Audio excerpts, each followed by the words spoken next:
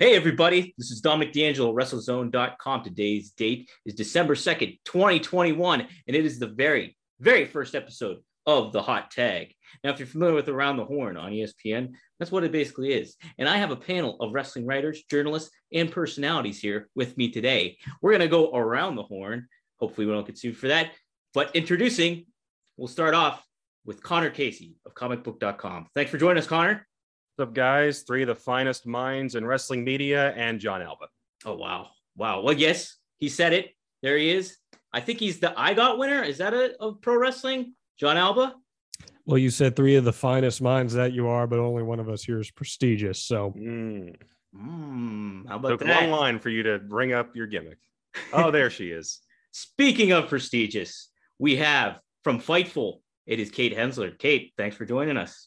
No problem. Just a whole wave of emotion. Oh my gosh. Coming over me as we enter into this. So happy to be with you, Dom, and with Connor and DeFelice, and John Alba is here too. Yes, and I have saved the best for last, as he is a mercenary of all sorts, working for several media outlets. Very upsetting to me. He doesn't pick a team, but it is Robert DeFelice of Fightful and WrestleZone. Well, thank you. I don't pick a team because I like money, and that is my only loyalty. I'm not a great mind. I don't have a personality, and I'm an okay writer, but you have me here anyway, and I thank you for that, pal.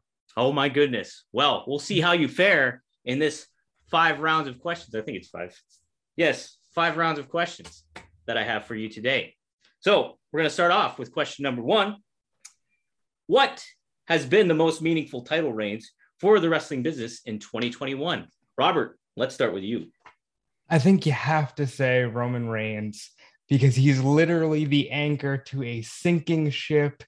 WWE has never been worse, but Roman Reigns every week, every month is giving you something to say, well, at least that looks like wrestling. And nothing else on the product right now looks like wrestling. So I'm going to go with the Tribal Chief. He's beaten Edge. He's beaten Cena. He sent Daniel Bryan to AEW. You know, it's got to be Roman Reigns because he's the only one doing anything good for WWE. All right. I like it. Kate, how about you? Upsettingly, right off the bat, I'm actually going to have to agree with Robert. I think the other title reigns have either not done their job as far as passing off the torch to anything too significant, or I feel like there was such telegraphing in AEW with Kenny's reign. We knew who was going to win there. And you look at John Cena, you look at Brock Lesnar, you look at Edge and the people he's brought back and faced. And I agree with Robert wholeheartedly that it's been a pretty much unwatchable product outside of that. So I'm going to have to agree and say Roman Reigns on that. All right. 2 for 2 for Roman right now. Connor, where do you stand? Time to break the trend. Based purely on stats, you can bring up Roman Reigns, Jacob Fatu, Nick Aldis, or even Walter if you want to in terms of length, number of reigns and such. But the answer is Kenny Omega. His AEW world title reign lasted nearly a year while bringing back the anime heel final boss persona that people had been dying to see since he showed up in AEW.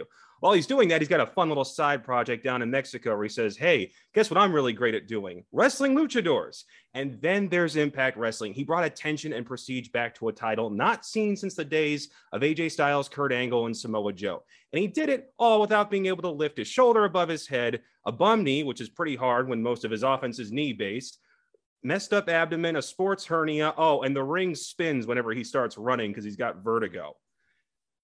Add all that up, and the fact that he played his part brilliantly in what has been the magnum opus of AEW's first crowning achievement storyline, a story as old as the company itself. And he played his villain part to perfection. It's got to be him.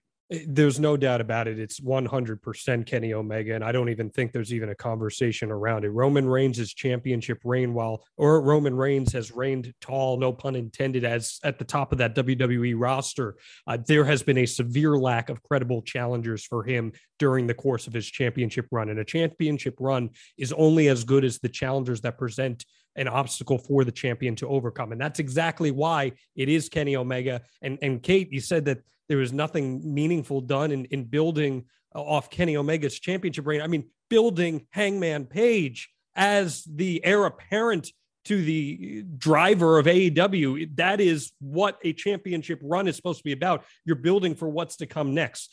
They laid that story down 2.5 years in the making, and Kenny Omega had to be that guy. And he had credible challengers along the way with the likes of Jon Moxley and what they were able to accomplish to back end that story as well. There is no doubt about this. Connor mentioned some of the accolades. He mentioned some of the obstacles that Kenny Omega achieved, but that championship run, the question here is about the most meaningful championship run. No company benefits any way more than what AEW got out of that championship run from Kenny Omega. Let me ask both Robert and Kate this. Does Roman Reigns' title run, as meaningful as it seems, is that more of a reflection on Roman's effort in doing the title, or is that showing WWE's weakness all around? Robert, start with you. I think it definitely shows WWE's weakness, but it also shows how good Roman is at his job. And he's the one guy right now that they have that can make anything meaningful. You mentioned Omega. Omega is great, but he did so much more for the industry as a whole than he did for just the AEW championship. I think Roman Reigns... Then that makes it meaningful. Does that not make it meaningful? But it's the world title reign. Kenny had great world title reigns elsewhere, but it's the main world title reign, and that's why I'm going with Roman, because his reign meant the most. Who has Roman benefited? Who else Robert, has? He was the focus of the industry, all while holding the AEW World Championship. Every event he went to, he had that title around his waist. Okay, but let's look at results. And typical of John Alba to put words in my mouth, I didn't say credible opponents. I said a telegraphed opponent, which is exactly what Hangman Adam Page was. Impact has fallen off a cliff since. You want to make the argument that that was Kenny Omega, fine, but I don't think that any of the creative that was really done there was hugely beneficial in that title reign. I feel like the crossover with Impact from a creative standpoint wasn't great, but the question was the most significant title reign. Roman still has the title, and if he drops it to the right person, that person is going to be made.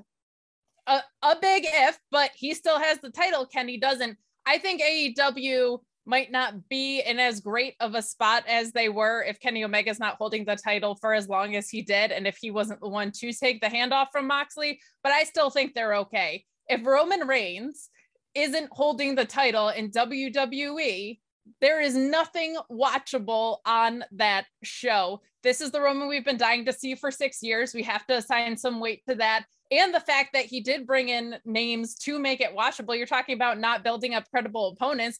I do think that eventually he's probably going to drop it to, I'm going to call him Rex Steiner.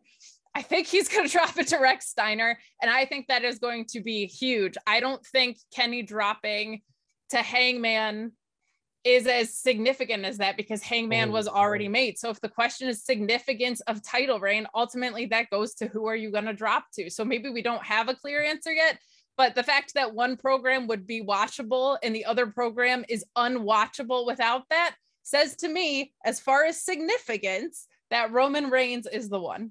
I will say this. Who has benefited? Nobody has benefited from the Roman Reigns title reign. The only people who have gotten any bit of a somewhat resembling a rub would be the Usos, who were already positioned as Hall of Fame tag team champions as is. There is not a single opponent that Roman Reigns has faced that is in a better position now because they faced him. And that is the basis of the argument right there. And what about the fans, John? What about the fans? Oh, come on. Don't Kate, Robert, I'll give you last word on this real quick.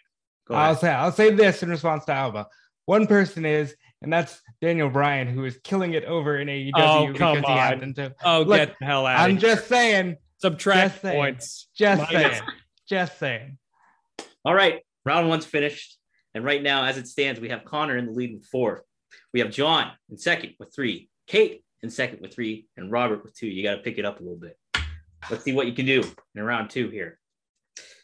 Overall evaluation of NXT 2.0 as a whole, and is the brand itself headed in the right direction? John, let's start with you this time.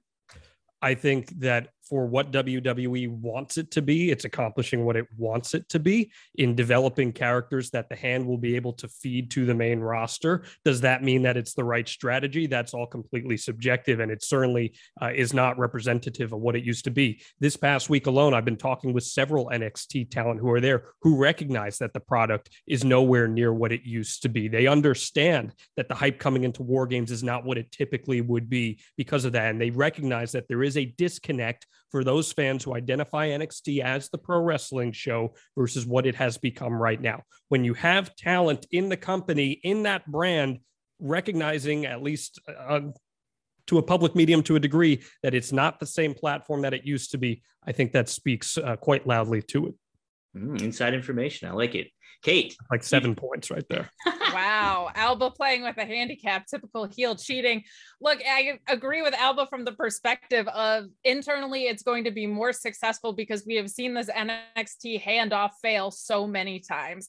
This is much more aligned with the main roster product, but that was such a problem, the ambiguity of NXT in general. Is it its own brand? Is it developmental? Is it both? Is it on TV? Like, it just made absolutely no sense how it was functioning before. So we do get some clarity there, but they're also developing a system that is feeding a main roster that is failing in more ways than it ever has before. We have lower attendance than we've ever had before. Ratings are in basement lows. So is it successful in the main roster handoff? Like, I think the projection there looks good. Is it going to be successful in carrying that through? Absolutely not, because if this is the direction that they keep heading on the main roster, handing off to a failing product isn't going to breed success.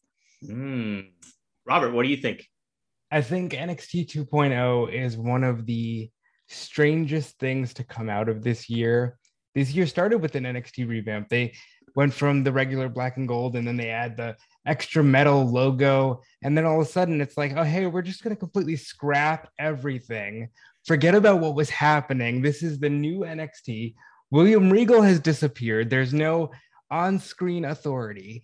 War Games is around, but I don't know if there's ever been any less hype for an NXT show. It's fine from the perspective of, okay, cool, we have some clarity. It is a failure in that Von Wagner's on SmackDown when he's on USA 2 nights before or 3 nights before, and you're not saying, hey, that's Von Wagner from NXT 2.0. You can't treat it like OVW when it's on the USA Network. So I'm going to say it's an overall failure, but it's also too early to judge. All right, Connor, what do you say? I'd say it's just an utter mess. The hard reality was that NXT did need to make some sort of change. As a brand, it was the best product WWE was putting out of the 2010s. As a developmental farm system for its main roster, it was failing consistently. No stat shows that greater than the fact that 18 men have held the NXT championship. 7 are gone and 2 more could be gone by the end of the year.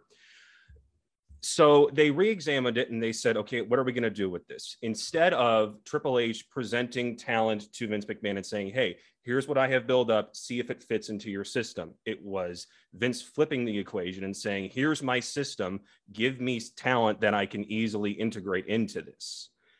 That's why you suddenly get all these more ridiculous characters. Unfortunately, somewhere along that way, they also decided that, hey, we need to start adding the worst booking tendencies of the main roster into our product. Disqualifications, non-finishes, countouts, distraction roll-ups. Shout out to Jeremy Lambert and Joe for that one. They mixed in the wrong aspects of it. This could still be an entertaining wrestling show week after week. The problem is that they took what was wrong with the main roster and said, hey, this needs to get added in too. But I want to make the counterpoint in this, and to play devil's advocate for a second, there is at least now a direction with NXT, whereas for the last year plus, especially when it was really trying to take it head to head with NXT, there was no direction. Everything was counter booking. And this past week's episode of NXT, the one that we got the viewership for, outdrew the episode from a year ago this past week. Even though the numbers are not high, quarterlies, in comparison, they are higher because there is at least some sort of direction for the product, whereas last year it was quite literally reactionary week to week. John, you want to hit numbers? Here's the fact. In the 10 weeks since that initial reboot episode, they've only been able to top 700,000 viewers once, and it was Halloween Havoc. Right. And how about that last year's numbers were going opposed by AEW as well? We can't look over the glaringly obvious fact that they were on the same day. And we also need to mention the NXT failure of the fact that they were going for a younger, sexier audience, and their median age of viewership is 62 years old. So I guess it's how we're measuring success across the board as far as whether 2.0 is a failure or not. But we also understand that even after it pulled away from going head to head against AEW, it still did not improve by any marginal amount. So I don't think that's necessarily the outlier that you're making it seem to be, because comparatively speaking, the numbers are pretty similar in the same ballpark. But wasn't a year ago Winter is Coming? I mean, that's a pretty hefty episode to pull from. No, the Winter is Coming was the week after that. Okay, fair enough. I will say that Connor has a point where it's new direction. They needed a new direction. I think it was very stale kind of product. Even the Capitol Wrestling Center kind of had a drabby vibe to it overall. And the change of scheme and ambiance, if you will, kind of lent itself, but does it really translate over to the bigger audience that they're looking for is a big question. So it's going to have to be wait and see. Robert, you want to add anything real quick before we move on? Yeah. I'll give you last word. At the end of the day, it's only going to matter if we get Bronson Rex Steiner on WrestleMania main event, because Karrion Kross, failure, abject failure. It's not his fault, but it is what it is. Keith Lee, failure, not his fault, but it is what it is. How they transition is going to be the actual measurement of how good this brand is. Yeah, and to close out on Robert's point too, we do have to acknowledge the fact that Karrion Kross got beat on the main roster with the title. Like, there clearly seems to be some sort of Triple H assassination attempt within all of this. So I don't know where that falls into being successful or a failure. If the goal was to kind of squeeze them out before they're trying to sell, that would seem pretty successful to me. I don't know if it was so much them trying to assassinate his guys as it was, hey, we need to reinforce the fact that this is very much the developmental brand. The PR line back in 2019 was, nope, we're the third brand. We're just as competitive as Raw and SmackDown. We're even going to have them beat them in Survivor Series to prove that fact. Now we need to reinforce the fact that this is the minor leagues again. The unfortunate thing about that, I would say, is they put it on a mainstream television product and advertise it as one of their top brands, and it just didn't translate over. John, did you have something else to say? I said I had no comment on the idea of character assassination versus branding. John knows something. But it's all about the game and how you play it, you know? Very much so. I deserve an extra point for that. I'm just saying. Well, as it stands, Robert, you caught up. You have 6. John, you also have 6. Connor is in the lead with 8. And Kate, you have 6 as well. So there we go. It's getting tighter. Question number 3. This is one I've been pretty intrigued by here. And with Kate's marketing background, John's experience in journalism, and Connor's experience, as well as Robert's getting into it, what are your thoughts on the current state of wrestling journalism?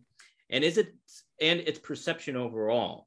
Let's start this time with Kate. Kate, what do you think about the state of wrestling journalism and how it is perceived by a lot of fans and media types? I think those are two very, very separate things right now, and that's extremely unfortunate. I think there are more wrestling journalists that are credible and doing their best work ever. I would like to think it's because there's people operating with integrity in the business, but there's also Google now, and you can just build yourself a hell of a track record and acquire some real BS for yourself out there of false reporting that is extremely traceable. However, I think with things being taken out of context and people being extremely reactionary, and the pace of the news cycle combined with the workload of the news cycle, because there is so much wrestling on, that people's perceptions, A, haven't gotten past the stigma of what a quote unquote dirt sheet might look like, and B, people just like ripping things out of context because it's convenient, or they feel like it's sexy, or quite frankly, they just don't want to read an entire article. So they'll take a quote or take a headline and kind of try and stick it to people who are actually doing great work. So I feel like as far as journalism goes, it's one of the best points it's ever been at. And if we keep fighting the good fight in that sense, hopefully we will overcome it. But I think the perception hasn't caught up there because of previous stigma and because of the ability to just take things out of context, or to take what you are trying to confirm your own like confirmation bias with. Robert, you've had a journey into wrestling journalism in a very different way than everybody else. Talk about what you think about how the state is perceived and everything like that. So I had an insanely different journey as I came in as just really like a fan, and WrestleZone needed a writer, and that's how I came in. I think it's never been better because you have people like John, like Sean Ross Sapp, like Connor, who do their best work. But also Twitter is a dumpster fire that preys upon the negativity. And I think that really messes up with a lot of things. So overall, I'd say it's never been better, and it's never been better for the industry, and we get taken more seriously. But at the same time, wrestlers aren't afraid to throw us under the bus if they need to, because they know the perception of dirt sheets. So it's in a really weird limbo, but I think it's on the upswing if we keep the right people involved. Connor, do you see it the same way or a little bit differently? Certainly see it on the upswing, but I think we need to take some perspective in the fact that all of these issues that wrestling journalism is dealing with is not exclusive to us. It's everywhere. It's every field of journalism. You talk about toxic fans on Twitter. Have you ever seen an NFL Sunday in any fandom?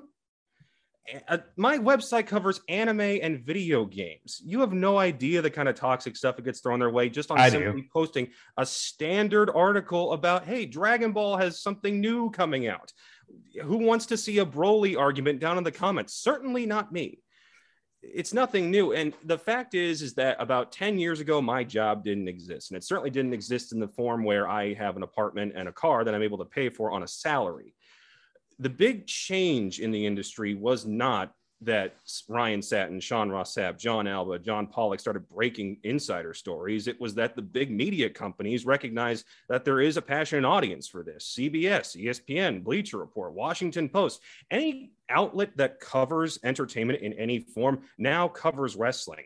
And the PR firms that run for WWE and AEW have recognized that fact. I get emails all the time just simply offering, hey, would you like to interview this person? That is access I would not have been able to get 10 years ago. And you talk about wrestlers shooting down dirt sheets. Have you ever heard an athlete give their honest opinion about what they think about the local beat writer? It ain't pretty.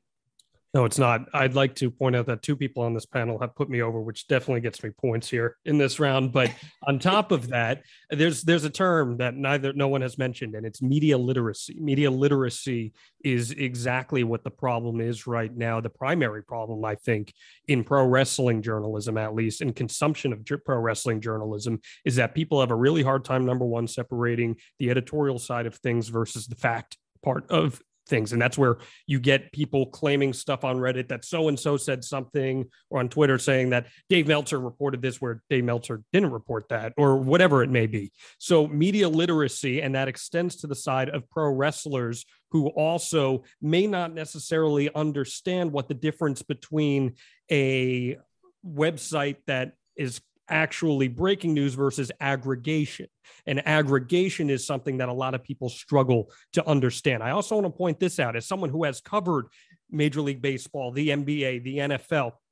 Pro wrestling is this weird spectrum of half reality and half spectacle. Okay. So people within the industry are not used to being covered critically. I say that having covered pro wrestling very critically in the past year with COVID and all the elements surrounding stuff like that. People within the industry are not used to that. And in turn, it's more important for us to be responsible as journalists to ensure that we're getting these things right and that we're holding each other accountable as well. Because I've heard everyone on this panel talking about how, well, everyone needs to understand this, everyone needs to understand that. They do, but it's also on us as journalists to make sure that we are doing the best job that we can and hold one another accountable as well.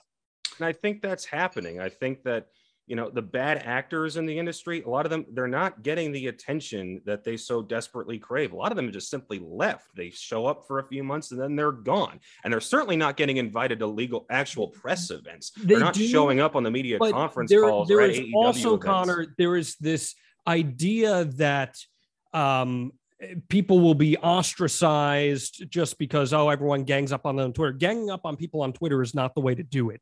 No. The way to do it is to provide construct and to provide a way for people to understand you can learn from this, and this is what we can do better. And I see a lot of that ganging up, and we're all guilty of it. And I think we need to hold ourselves better on that front as well. Just to piggyback off of actually both Connor and Alba's points, as far as it being an industry wide thing outside of wrestling and just journalism in general, I think that's extremely accurate overall, but there's a couple of things in play. One, Alba saying we're half real, half fake. Wrestling is kind of the only place where it would make sense for you to actually swerve journalists, right? If you're trying to hide someone's debut, if there are surprises in line, Yeah, and Connor's then going to disagree with that one. Yeah, you ever interviewed an actor for a TV show or movie? They lie to you all the time. And coaches lie all the time. Yep. that is fair, but like that there's something extremely large to be gained from the fact that like it could be the biggest thing in your industry. I was thinking more in terms of like shoot sports, like it could be the biggest thing of the year. And so of course you're going to swerve journalists on those things. And then you look like the idiot for handing off that information. Right. So there is that piece of it. And I think there's just something really interesting in fandom when people start to over-identify themselves with things where I think people think they're like being heels online when you're just being a jerk. Like you're not a manager, you're not a character, you're not a valet. Save John Alba, who we all know is a fantastic heel manager out there. I put you over again.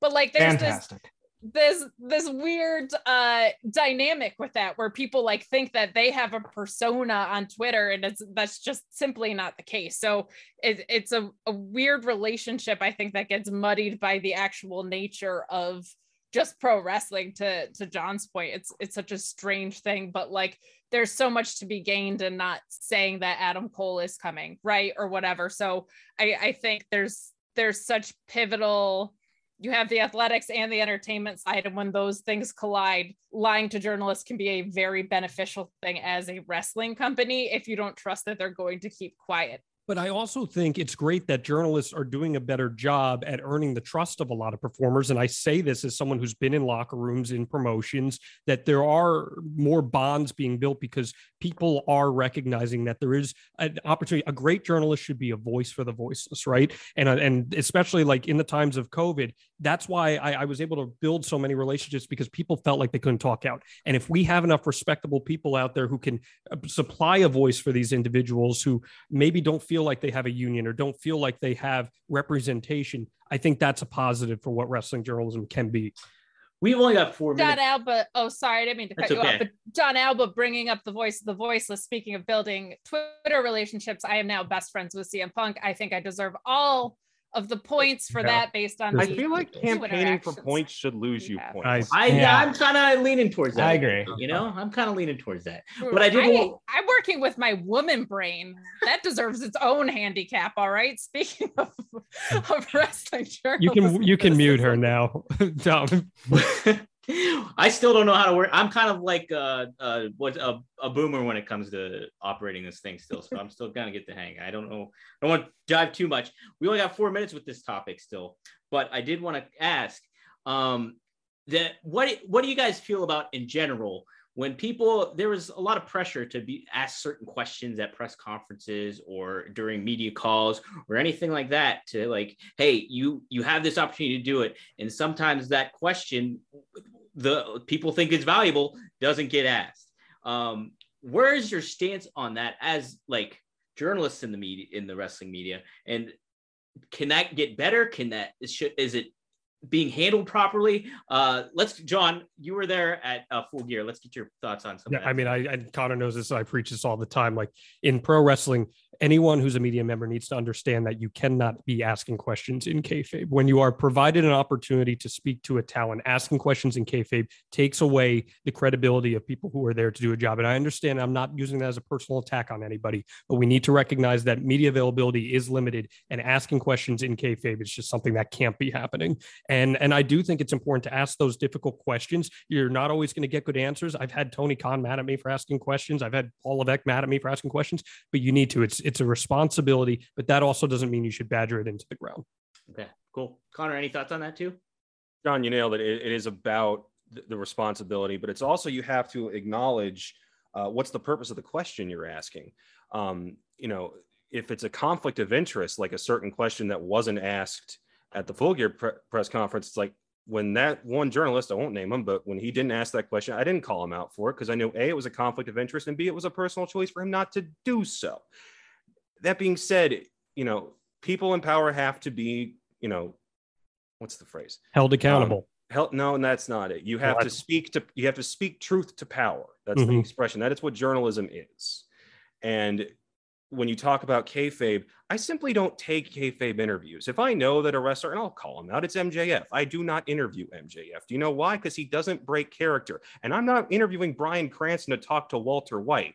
I'm trying to interview Bryan Cranston to understand the process behind it. So when wrestlers try to come at it with full in-character responses, I shut down. I'm done, because it's not real journalism, and I'm not part of PR, and I'm not here to play into your story. I'm trying to ask real questions about you, the person behind the mask, the tights, the boots, the girl actually in the ring. How about that? I like it. Kate, any thoughts on that?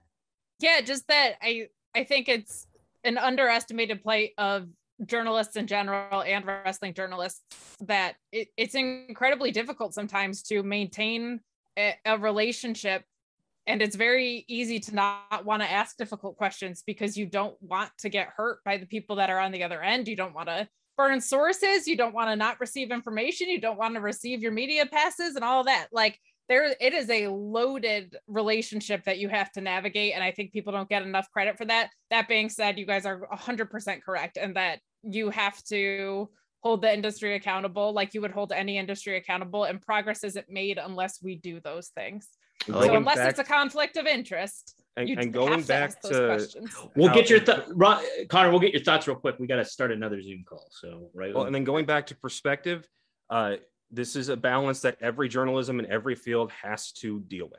Robert, I want to get your thoughts on that last topic we just covered with it. What do you think about all that? Being a kind of an outsider, listening to conference calls, hearing the press scrums and seeing the press scrums. What are your thoughts on Look, I think they nailed it. I think accountability is everything, but it's also sometimes the people who are making the cries for certain questions to be asked just want to see the aftermath. And there is an art to it. And yeah, you do have to hold people accountable, and progress does need to happen, but it can't just happen because people want to see outrage. I think everybody handles things as best they can, and it's always going to be a subjective form as to how people handle things. All right. I like it.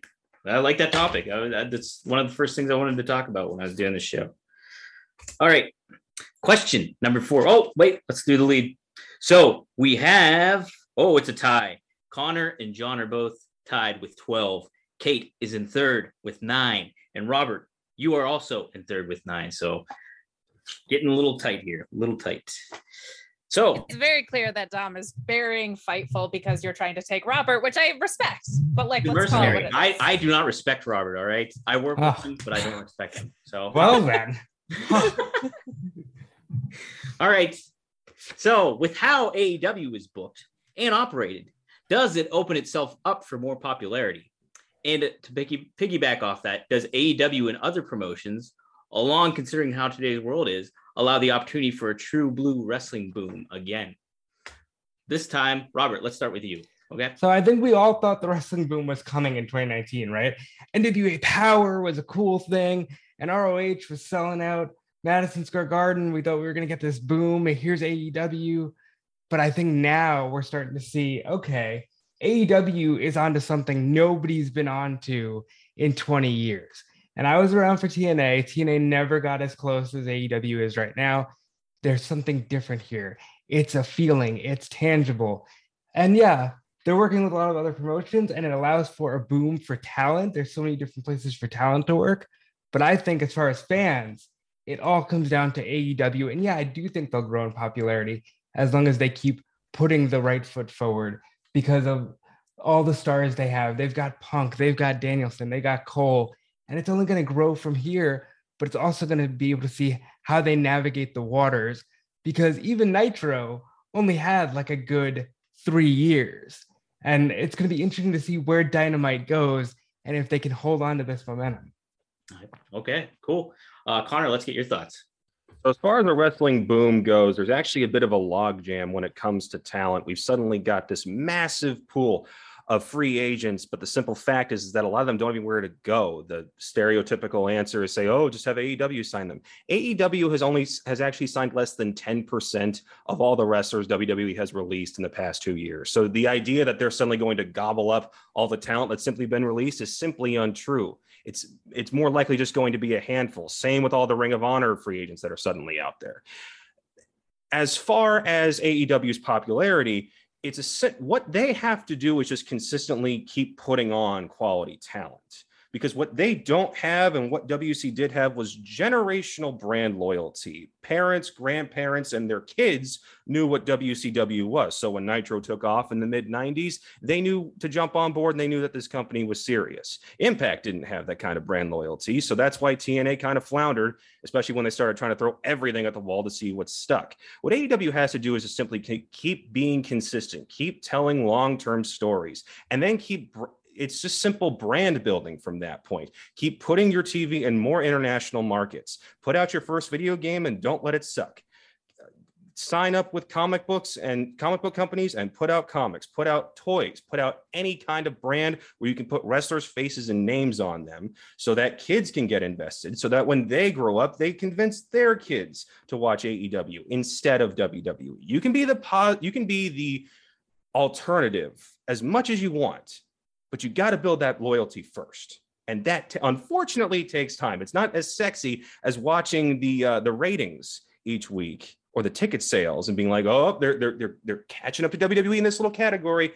In the grand scheme of things, a lot of that's not going to matter. And if it does matter, it'll matter 5, 10, 15 years from now. But maybe we're judging, Connor, maybe we're judging a wrestling boom by the wrong metrics. Maybe a wrestling boom shouldn't be judged by how many people are watching it or what hours they're watching it in. Maybe instead it should be viewed in the prism of quality of talent. And right now there has never been, and I will stand by this, in any era of wrestling, there's never been more quality and talent where the expectation is that you are supposed to reach this certain barometer in order to reach a certain level of exposure. There's never been anything like that. And that's really healthy for the industry because it elevates TV product and the expectations for fans. And it also, more importantly, elevates what you can expect when you walk into your local independent promotion. And it is expected that someone will be able to have a show-stealing match. That is an important thing when you're discussing whether or not there's a wrestling boom. Now, as far as AEW goes right now, the most important thing that AEW has done for the industry, in my opinion,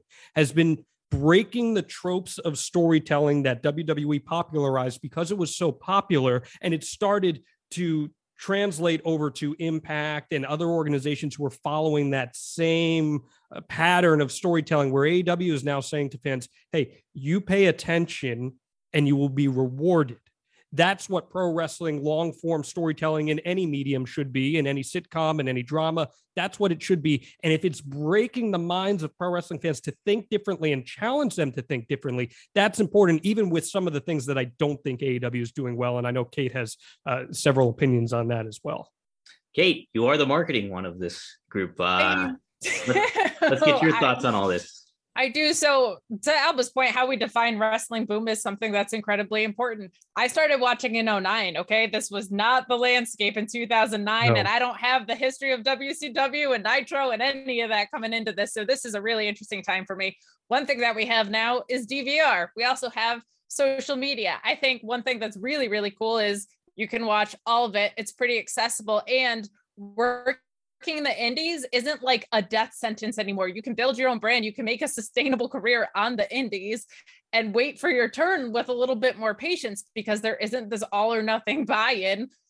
Look at like Effie right now. Like, that's a guy who gets to represent who he is 100% and had an opportunity in ROH and stuff, but like has been pretty open about the fact that like, if he's just on the indies, that's cool with him because he's killing it. So I think that is an incredible piece of the wrestling boom, is that there's not this live by WWE, die by WWE dichotomy as when I was watching nearly as much, which I think is a huge contribution of AEW into this landscape.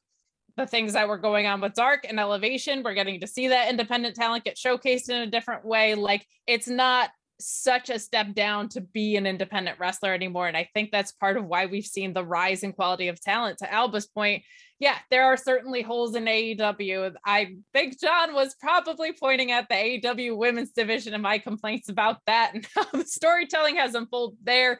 If you had told me at the beginning of the year that ROH was going to have better women's tournaments than AEW, I would have laughed you out of the room, but here we are. And I think it's something that they're actively working on. So that is certainly something that makes me incredibly happy. Impact Knockouts has always been the leader as far as women go. NXT has seemingly taken a huge step back. To me, they were really duking it out week to week about who was going to put on better women's wrestling. But I think overall, when you see things like the Forbidden Door, I'm so sick of that term, but a really cool concepts. I don't know if it's AEW's growing popularity in those cases as much as it is AEW leveraging their popularity to help other promotions, which in turn kind of says, hey, if this whole industry, if all of these promotions are talking sugar on each other at the same time, that's kind of the way to unify against the big machine that is the WWE, right? And they made it abundantly clear that they're going to function in the ecosystem that they function in. They're going to work how they want to work, and that's fine. They can go and do that to the tunes of billions of dollars. But for the true pro wrestling fans that either left and want to come back or are being made at the same time, I think that's a really, really cool thing to see people returning as pro wrestling fans and new ones being made. And CM Punk marks like me who were sick of the WWE product. Yeah, they're coming back too, whether like you want to acknowledge it or not, how that's moved the needle as far as ratings. Look at the merch, look at the YouTube videos of him and MJF or his return having 12 million views on it or whatever. So they are also closing that middle ground, I think, with the addition Daniel said you're to continue. But to me, the wrestling boom is an overall victory, and the volatility of the landscape is going to come and go, right? You're going to see ROH close up shop and come back and promotions scale up and down. But overall, the indies not being a death sentence anymore is a huge advantage. But I think you skipped over the single most important thing that you mentioned there, which was the Forbidden Door, because what the Forbidden Door does is it shows you that there can be healthy collaboration between promotions, and it knocks down the internal tribalism that, keep in mind, WWE 5-6 years ago, if WWE said the word Impact, it was like, oh, total nonstop action. Oh my God. Whereas now we're hearkening back to the territory days where there's collaboration between all of these different promotions. And sure, you could say, well, they have invested interest in doing this because they had the Impact, blah, blah, blah, whatever you want to say.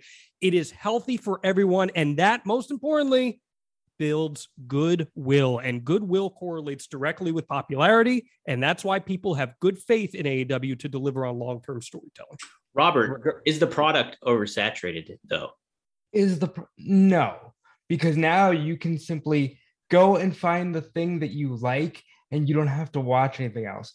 So while it may seem that way, it's really just a healthy selection and you have healthy choices, and I think that's the benefit of AEW.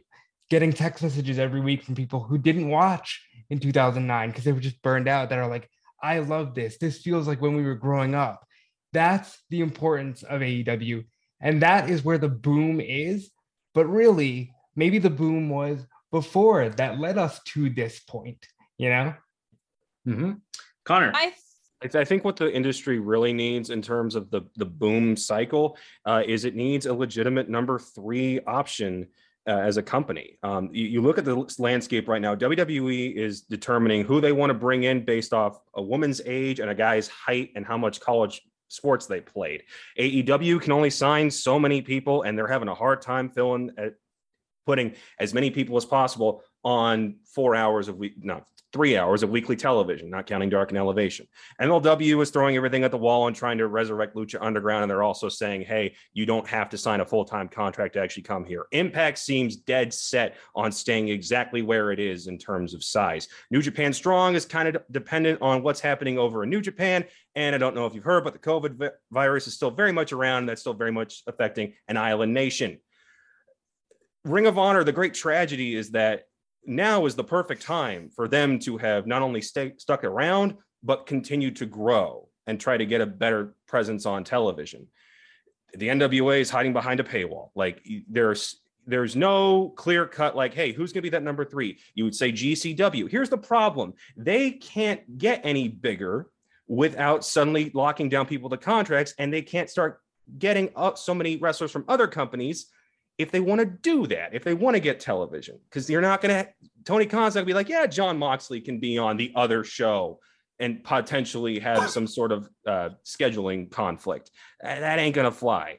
So I feel like there does need to be one more company that's brought in and said, hey, disagree with that. I so disagree with that, because while for sure, for talent purposes, it would be really nice to have a stable number 3, but the number 3 is not going to bring in any more eyes. We have realized over these past 3 months since CM Punk and Bryan Danielson came into AEW that there is a hard cap on the amount of people that watch pro wrestling. The audience is not growing. CM Punk said it himself in the Full Gear press conference that casual wrestling fans do not exist anymore. And there will be some people, like what Kate said, they'll be, oh, CM Punk did this, I'm going to check it out for a week or two. And you get a little bit of a bump, but they don't stay. So a number 3, Connor, only oversaturates that anymore. It's not going to build any more fans, regardless of whether it's a deathmatch promotion or a promotion that does it just like AEW or just like WWE. It's not going to happen.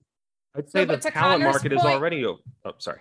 Oh, no. I was just going to say, to your point about Ring of Honor, it's like the heartbreaking thing there is they were the one with the clear-cut, distinct voice of being that like sports-based alternative. But to Alba's point, I don't think you're gaining new fans as much as you are fans that already love pro wrestling are also going to go watch Ring of Honor. Like, I think that's where that was going. GCW, I feel like almost gets ruined by television. You're going to put Nick Gage on a weekly episodic television. There's no way that's going to happen. So I think as far as like a wrestling boom goes, what's going to be the most interesting next step is what happens when we're getting there, man. Like, I think if Kevin Owens leaves, that's a good one to go over to AEW, but what happens when the contracts come up and people want to leave WWE? Is it so important to them that they're going to take the risk on not getting signed to AEW and going back to the indies and look at what Matt Cardona's done and blah, blah, blah? Or are they just going to be like, it's a paycheck, I'll stick around, whatever? The free agency in WWE that's coming up the next 2 or 3 years, I think is going to make things very interesting. Because I'll tell you what, if there's enough demand, I feel like Tony Khan would go create 17 hours of weekly episodic television. But that guy's a maniac. On the counter to that, also with the expiring contracts in AEW that are coming up as well, let's see just how well AEW has done in building stars. Let's see how well Tony Khan has done in promoting these individuals, because if there are people who leave like Big Swole or whoever else comes up that don't have the same interest that you would expect them to have coming off of this, the whole debate topic here is about AEW popularity. Maybe that requires a reassessment as well.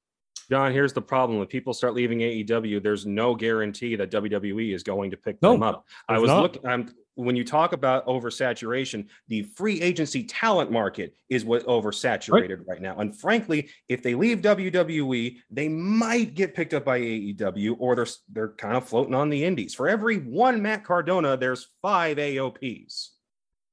Good point. It's a great point. No, it's something to really think about, because to your point earlier too, Connor, AEW's only got so much space and it's very, very full. And if stars want to try to move themselves and get somewhere else and shine bigger, I don't know if you heard on Twitter this week, but Adam Cole's being buried with a feud with Orange Cassidy. And Dom, we've also seen that like it's not the WWE names that AEW is bringing in that are paying off in the quarterlies. If you study the quarterlies intensely, you'll see that Bryan Danielson segments and CM Punk segments, more so Bryan Danielson, are some of the lowest rated parts of Dynamite. But it's the Hangman Pages, it's the Sammy Guevaras. Those are the higher rated parts of Dynamite. That's what people want to see. Very much think about. A lot to think about. All right. Wow. Quite the strong round for almost everybody here, I would say. Connor, you're still in the lead with 21 points. John, you're in second with 20 points. Kate, you were in third with 19 points. And Robert, you were just in last with 18 points. So we're getting there. We're getting there. This is your chance, though, because question number 5, and the final question here, pretty wide open. So just basic. Who was your male and female wrestlers of the year? Kate, let's start with you. Female wrestler, I'm going to say Deonna Purrazzo. I think her reign has meant so much. It's very tempting to say Bianca Belair because I think her WrestleMania match might be the women's match of the year. And I love a lot of the things Britt Baker's done. I have issues with how her reign has gone a little bit, but as far as like my favorite, Deonna Purrazzo's growth and the way she has put herself on the map as one of the best women's wrestlers in the world, to me, that's the ball game. My Mark Hart certainly says CM Punk being the wrestler of the year on the men's side, just from a matter of taste, and it's just the biggest news story of the year in wrestling, I would say, for sure. But as far as someone who's actually been here the whole year, it's got to be Kenny Omega to be completely fair from wall to wall for an entire year, because Punk came in so late at the end there. I just think Omega's, both his reign being very meaningful, though not as significant as Roman Reigns. Say, is it significant enough? I don't know. But you knew I was going to say that too. It's extremely significant, so. But as far as favorites, it's definitely Kenny Omega. I think, respective to the industry and their promotion, I think Reigns is more significant. But as far as things that I have loved, and now knowing what Kenny was up against health-wise while that happened, the diversity of styles of matches that we saw, the way that he was building out feuds, the range of opponents from your Jungle Boys to your Moxleys, whatever, like, and that ultimate, the drop to Hangman was just such a breathtakingly wonderful, basically New Japan match. He's my wrestler of the year on the guy side, despite my incredible markdom for Punk and the significance of that. As far as like my favorite, it's got to be Omega for me. Good step back and take a look at it. John, how about you? Okay, so Deonna Purrazzo is the easy one for me on the women's side. I think the argument really is only between her and Britt Baker, in all honesty, maybe Thunder Rosa if you throw her into that category. But I think what Deonna Purrazzo did that's most important, and I think it requires an evaluation from everybody when we were talking about just what NXT earlier, Deonna Purrazzo showed some of the failures and weaknesses within the NXT system, because she was somebody that just straight up did not get an opportunity for whatever reason that may be. And you get the people online who are like, well, there's only so many spots, John. There's only so many times that someone can be.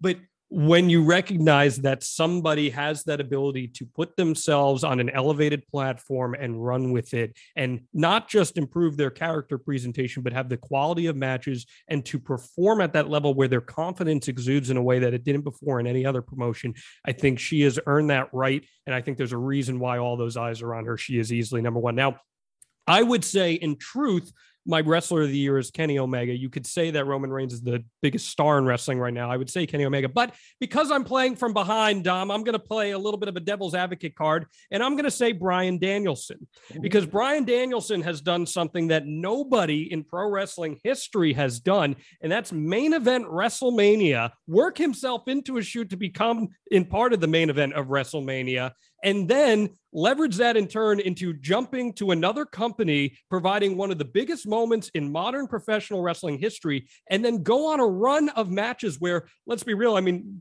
match ratings are subjective, but I don't think there's been a single match for Bryan Danielson in AEW that's been any less than 4 stars. And then you talk about the element of getting to wrestle dream opponents just 3-4 years after being retired. You have the matches with Kenny Omega. You have the matches with Minoru Suzuki, and so many that are down in the pipeline, and what he's about to do with Hangman Page, because he's going to elevate Hangman Page like Kenny Omega elevated Hangman Page, Kate Hensler. That's why Bryan Danielson's the pro wrestler of the year, and he has reinvented his character, not just once in AEW, but twice. I'm just very thankful you switched, because I did not want to end up agreeing with Alba on something. Thank my goodness. Fine, you may have stole my heart. Robert, can you steal my heart back? Oh, I hate to make it 3 for 3, but I got to say Deonna Purrazzo. She is by far consistency. Consistency is key here. And Deonna Purrazzo is the best women's wrestler going today. Yes, Bianca's great, had a great year, but Deonna Purrazzo made Impact matter. Deonna Purrazzo is the reason to watch Impact Wrestling, and that's why she's the woman of the year for me. Now, I was going to agree with Kate, but to be honest, Alba, he kind of told me here. Great. Bryan Danielson had a great year. Whoa, you're going to talk about consistency, John, and choose a guy that was gone for 90 days? Oh, you can't detract points for that. He's putting me over. Come on. You know what though? Bryan Danielson was so good this year. He wrestled Roman Reigns at Fastlane, great match. Wrestled in the main event of WrestleMania, and then went on to main event inside Arthur Ashe Stadium. Nobody's ever done that before. Great match with Kenny Omega. Talk to me when the entire ring is spinning. All right, talk to me then. You know what though? But Bryan Danielson would put himself through that because he loves wrestling that much. I definitely believe Bryan Danielson would do it. Bryan Danielson is having the run of his life, and by all accounts, it should have ended 5 years ago. And AEW is already treating him better than WWE ever did throughout that entire comeback run. I gotta say, it's Bryan Danielson, Wrestler of the Year. Yeah, Kate, it's not like Bryan Danielson ever had any head trauma or anything like that before. Nothing. No, never. Sorry, Connor, go ahead. Listen, Kenny Omega having vertigo and a screwed up abdomen and a screwed up shoulder and a knee is enough for me for this year. That man. Yeah, but Roman Reigns' theme song was Connor Casey's #1 on his Spotify rap. So therefore, I regret nothing. It was my workout playlist. Deal with it. All right, well, that's a nice long workout because that's like the longest entrance ever. Well, it's followed up by Battle Cry, so you know it's a fun day. So allow me to break the trend here, as it were, when it comes to Woman of the Year. And I got to go with Bianca Belair for two big reasons. Number one, when you are handed the biggest platform possible with the significance of you are in the first match where it's two women of color in the main event of WrestleMania, you have to deliver. And she absolutely 1000% #1 with a bullet delivered. And before the Bayhive comes out and starts getting mad about Sasha Banks not being in this conversation, she hasn't wrestled this few number of matches since 2012. So calm down. And she's not in the next season of Mandalorian. So I pray you have to wait a bit for that one. I pray for But it wasn't just that Bianca broke that glass ceiling. It was that she broke the glass ceiling with Vince McMahon. The hard fact of it all is that Vince only cares about a small number of women on that roster. It's the 4 horsewomen, and you can toss in Alexa Bliss and Asuka there for good measure. Here's the problem. Bianca was able to break through all that. She was able to overcome that. You look at other people that have come up this year. Rhea Ripley is a fraction of what she was at the start of the year. Nikki Ash with her superhero gimmick, they already seem to have lost interest in that. But Bianca, she always had the connection with the audience, so that even when the train wreck, oxygen sucking out of the room that was Becky Lynch showing up at SummerSlam with that weird heel turn, she was able to overcome it. The fans still support her now. She's still getting those big pops on Raw, even without the title. It's got to be Bianca. And it's one of the very few bright spots in that women's division, unfortunately. I wish it were better. As for the men, I said this in April, that it was a 2-horse race between Roman Reigns and Kenny Omega. You could have called that back in January. And Brian made one hell of a argument in terms of kicking his way into that third race. But the simple fact is that when you measure the value of a story, it's not done by its first act. And we're still in that first act with Roman Reigns. And honestly, we're starting to lose steam a little bit. We don't know how long that one's going to go. And by the end of it all, we might look back on that one and say, yeah, it just went too freaking long, and they kept running him and Brock Lesnar back. By the time we got to Rock at WrestleMania 39, we were bored. We were praying he was going to lose it. That might be what we're looking at. Kenny Omega, on the other hand, had his story told beginning, middle, and end, and it ended perfectly. It ended with you getting the #1 undisputed babyface in AEW, a completely homegrown talent. There is no asterisk when it comes to Hangman Page. And there is not the massive groundswell of support. John, you were at Double or Nothing. You heard that pop when he came out first. That doesn't happen if you don't have the villain right there to oppose him. That had to be Kenny Omega. I challenge you to find 3 men else in the industry that could have possibly filled that role for as long as he did, with the injuries that he did, with the rings spinning as he's trying to hit a V trigger and a one-winged angel. Oh, and then, by the way, he's also doing it with 2 other companies. Roman Reigns was the center of the sports entertainment world for 2021. Kenny Omega was the center of the professional wrestling world. And that's the world I prefer. And it's the world that's a hell of a lot more interesting. Yeah, okay, but I need to piggyback off the Bianca Belair thing you said, Connor, because you contradicted yourself, and I'm ready to call you out for it, because you said that Bianca Belair broke down that barrier with Vince McMahon about the 4 horsewomen, and then who did she end up getting beaten by in record time at SummerSlam? And then has she ever gotten back to that point? You thought she did? I say hell no. Bianca Belair was stifled tremendously. She didn't get back, then she's the sole survivor on Team Raw. How's that I work? was at that show, and let me tell you something. The response that she got was nowhere in comparison to what she got at WrestleMania when I was there with less people. That was a bigger crowd. It was almost equivalent. The size was almost equivalent. It was 18,000 and 20,000. It was almost the same exact size crowd. Let me tell you something, Connor. This cannot be understood. It's not Bianca Belair's fault. Bianca Belair is a great pro wrestler who connects with audiences. I agree with you on that. But the creative stifling that happened when Becky Lynch beat Bianca Belair, let it all play out. Bianca Belair never got her comeuppance on Becky Lynch. And as a result, her character instead decided to dance her way out of the title picture. And that, to me, she is not the wrestler of the year because of that. It's just there was more consistent booking with other female individuals who were able to take advantage of that and take it to another level. And that's Are not we judging this by Bianca booking Belair. or by their quality? No, but well, in addition to that, though, I gotta say, if Bianca Belair does not have Sasha, she's just greener in the ring. Like, let's call it what it is. She's incredible, but I think she needed the caliber of opponent to make her a champion, whereas Deonna Purrazzo, I think, was the champion that was making other people look great in her reign and things like that. So I completely agree with you that Bianca has shattered glass ceilings and certainly broken through something with Vince McMahon, because even though her booking has been terrible, she is still at least viewed as a top competitor. She's not the damaged goods that so many other NXT Can any call-ups of you confidently say that if Becky Lynch was able to compete at WrestleMania, that Bianca Belair would have been in a main event? Can any of you confidently say that? Yes, because the match was her and Bayley. Totally disagree. You can't confidently say that. You could say the match was supposed to be her and Bayley. Says who? The WrestleMania plans change every single week, especially this year. They did the whole card flip 3 weeks out. So no, it would have been a triple threat. They would have done a dumb triple threat, but she probably would have been in a triple threat with Charlotte and Rhea. You can confidently say that, because I can't. I can't. I can't confidently say anything about WWE booking. I can't confidently say she was going to win the Royal Rumble, but that's my point. That's my whole point. Becky was fresh off the baby by that point. They knew she wasn't going to be at the Rumble. The point boils down to it's Vince McMahon in charge, and we don't know what the hell he's going to do. Yeah. So, that's what it boils down to. All right, guys. Holy shit. It was quite the run here. Okay, so in third was Robert with 21. Kate made a very strong run near the end and came in with 25. John, you were so close. You had 28, but Connor wins it with 29. Connor, congratulations. You have the floor to speak your mind on what you want. Baby. Guys, I appreciate y'all for bringing me on for this. And John, thank you for being such a sporting competitor.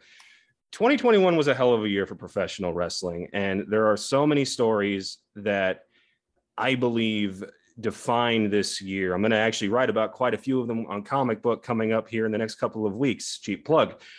But I don't think any story was more defining than all of their releases. We all had to sit through those random November days, July, April. It sucked for so many reasons. But there is hope for all of that. Like we've talked about this wrestling boom. I think it's real. I don't think it's perfect. I think some things need to change. I think at least one more company needs to enter the fray. I know Freddie Prinze Jr. is talking to television companies all of a sudden. But for those people that have been released, this is certainly not last year. And I think great things are going to come for a lot of them. And I think Keith Lee is going to be AEW World Champion. So you can deal with that. Wow. All right. Hey, speaking of cheap plugs, let's get some shit in. John Alba, who do you work for again? I work for Conrad Thompson's adfreeshows.com platform. You can check me out there multiple times a week, dropping audible and visual chocolate free one-on-one with John Alba as we tape this today. Effie, as Kate mentioned, Effie earlier, I went one-on-one with him, and he just, for 20 minutes, put the boot to Matt Cardona. It's absolutely worth checking out and very entertaining and notable as well. And Up for Debate, you talk about Around the Horn style show. Well, we got a Pardon the Interruption style show over there, Dom, and it's very exciting. Myself and Danny Cage, the owner, head trainer of the Monster Factory, go up for debate. We just did The Rock versus Stone Cold Steve Austin. Next week, we got the NWO versus D-Generation X. Check all that out, adfreeshows.com. Hey, Kate, you are the sweetness to the sour of Alex. Let's talk about that on Fight Fleet. I certainly do not have if you liked Around the Horn or Pardon the Interruption, because Alex and I just lose our minds after NXT 2.0. We're dressing up in costumes. We're just having an absolute blast trying to make what I don't consider a very entertaining show right now very fun for you all. That's on Fightful YouTube right after NXT. I'm also on the Mark Order podcast every Wednesday talking all things All Elite, and Fridays me and Sean Ross Sapp hang out and talk about AEW, Rampage, and SmackDown back on Fightful YouTube. So check that out. Hey, I know Alex isn't here, but can you tell me what Tony D'Angelo thought of this show? Oh, he thought it was the greatest round table he'd ever seen. Gabagool. I'll talk to him at my Christmas party coming up. He sits at the head of the table. Of He's like the Roman Reigns of us, so us D'Angelos. Robert, acknowledge him. Right? Oh, look, You're a mercenary. Can you keep your plugs in track? What's going on with you wild card?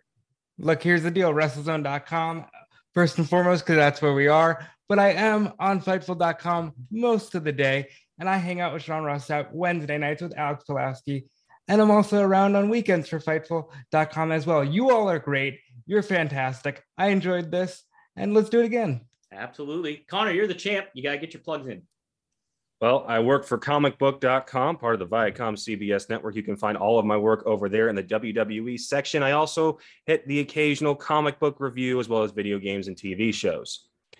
You can find me on Twitter at ConnorCaseyCB. Got that blue check mark. Trying to go for 2,000 followers here before the end of the year. Guys, help me out. We really appreciate it. And over on Instagram, where it's mostly just gym photos. That's what it's all about on Instagram, right? Oh, yeah. You got to get the flex on. Listen. Oh, yeah. This is Dominic D'Angelo, WrestleZone.com. You can follow me on Twitter at Dominic D'Angelo. You can follow WrestleZone on Twitter at WrestleZone.com. And hey, check on in again for the hot tag. We'll be back, guys. Thanks for joining us.